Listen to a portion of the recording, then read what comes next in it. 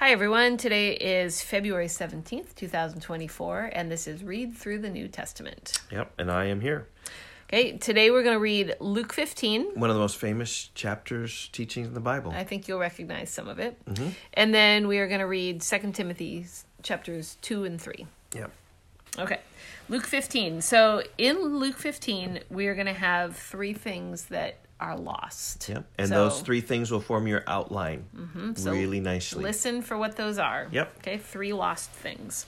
All right, 15 verse 1. Now the tax collectors and sinners were all drawing near to hear him.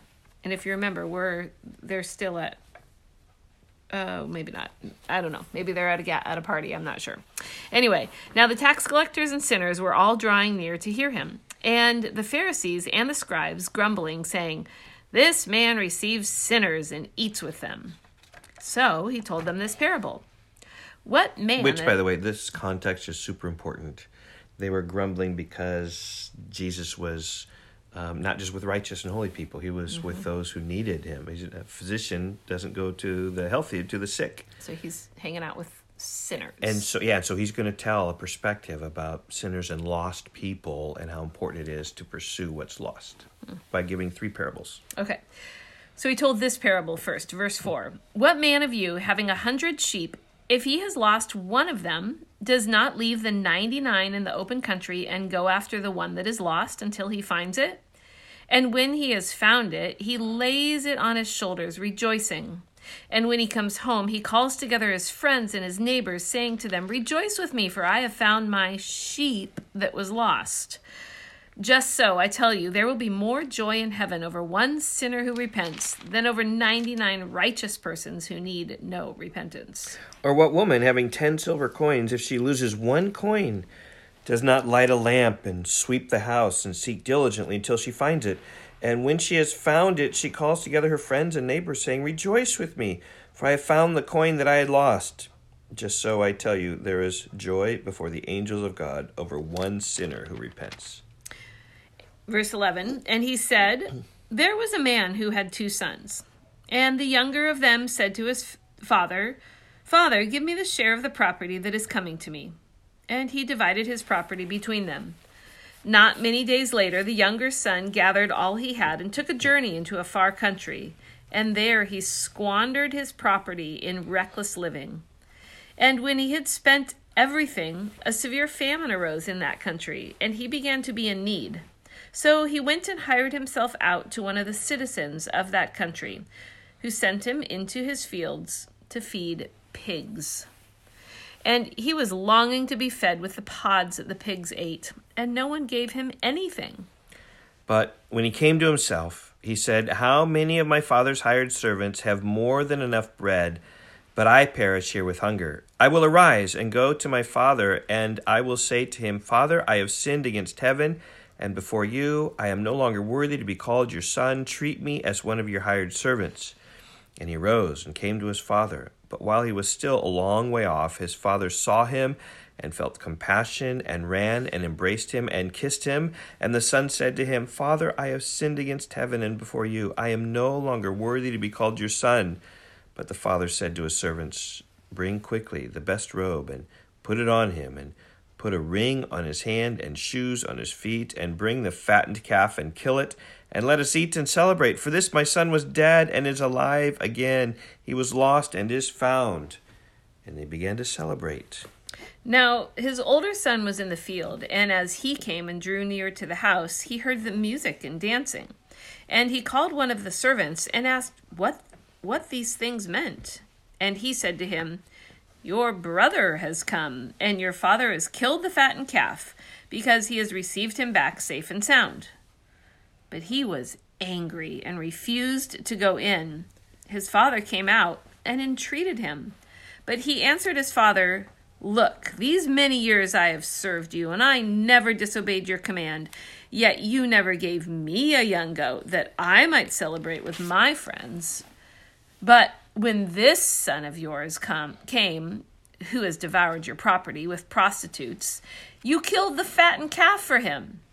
And he said to him, "Son, you are always with me, and all that is mine is yours.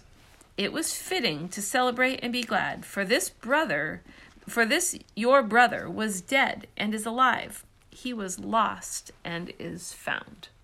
Okay, there are three things, and we're not going to tell you.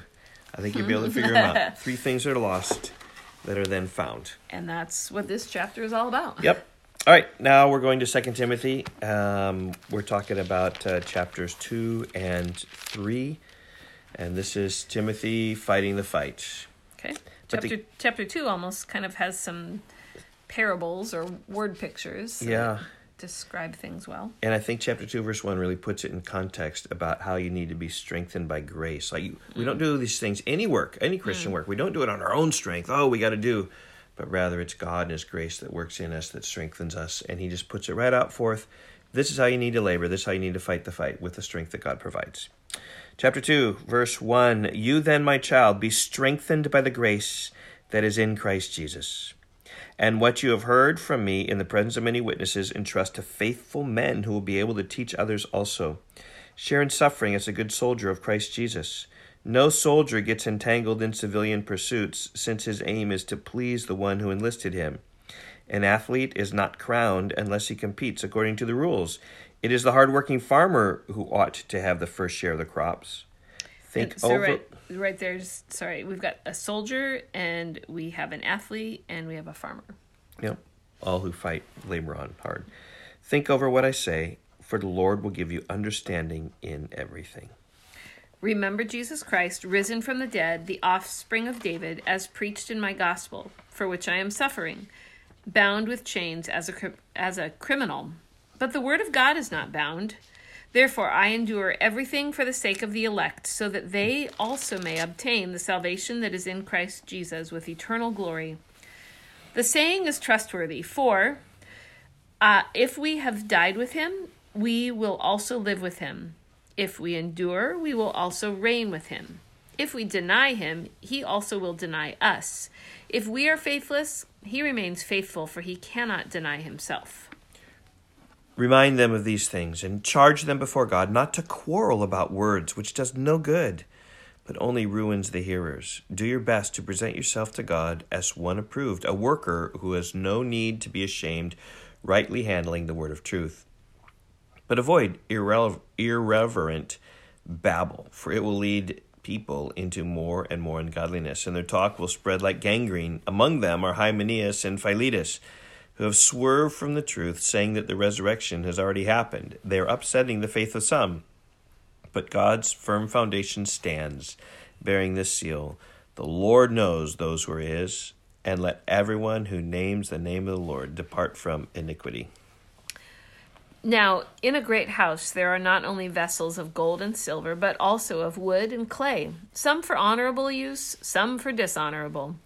Therefore, if anyone cleanses himself from what is dishonorable, he will be a vessel for honorable use, set apart as holy, useful to the master of the house, ready for every good work. So flee youthful passions and pursue righteousness, love, faith, love, and peace, along with those who call on the Lord from a pure heart. Have nothing to do with foolish, ignorant controversies. You know that they breed quarrels. And the Lord's bondservant must not be quarrelsome, but be kind to everyone, able to teach, patiently enduring evil, correcting his opponents with gentleness. God may perhaps grant them repentance, leading to a knowledge of the truth, and they may come to their senses and escape from the snare of the devil after being captured by him to do his will. Okay, chapter 3. But understand this, that in the last days there will come times of difficulty. For people will be lovers of self, lovers of money, proud, arrogant, abusive, disobedient to their parents, ungrateful, unholy, heartless, unappeasable, slanderous, without self-control, brutal, not loving good, treacherous, reckless, swollen with conceit, lovers of pleasure rather than lovers of God, having the appearance of godliness, but denying its power. Avoid such people.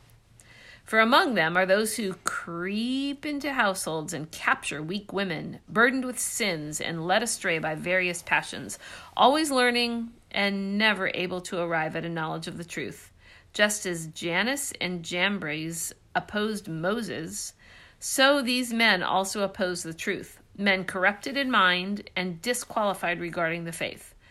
But they will not get very far, for their folly will be plain to all, as was that of those two men. You, however, have followed my teaching, my conduct, my aim in life, my faith, my patience, my love, my steadfastness, my persecutions and sufferings that happened to me at Antioch, at Iconium, and at Lystra, recorded in Acts 14, which persecutions I endured, yet from them all the Lord rescued me. Indeed, all who desire to live godly in Christ Jesus will be persecuted, while evil people and impostors will go from bad to worse, deceiving and being deceived. But as for you, continue in what you have learned and firmly believed, knowing from whom you learned it, and how from childhood you have been acquainted with the sacred writings, which are able to make you wise for salvation through faith in Christ Jesus. All Scripture is breathed out by God and profitable for teaching, for reproof, for correction, and for training in righteousness, that the man of God may be complete, equipped for every good work.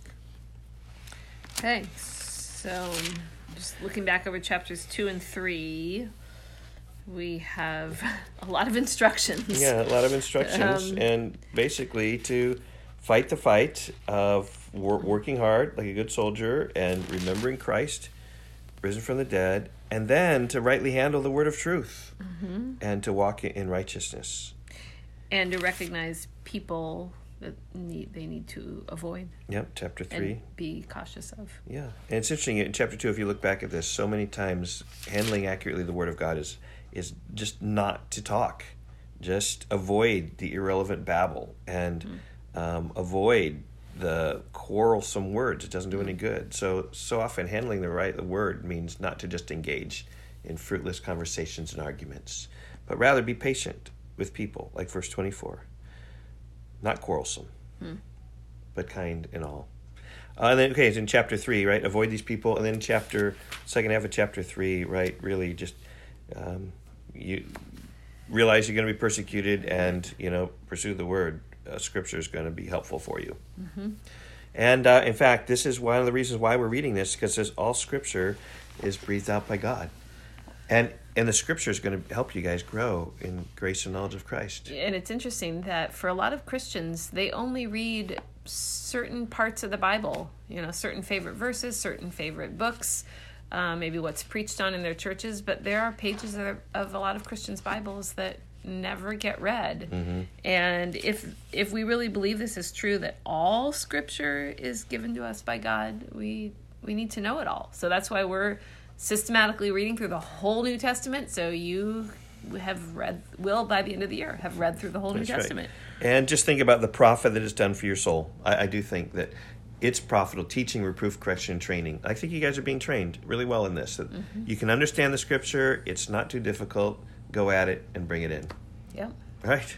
We will see you in class next. All right. Bye, bye everyone.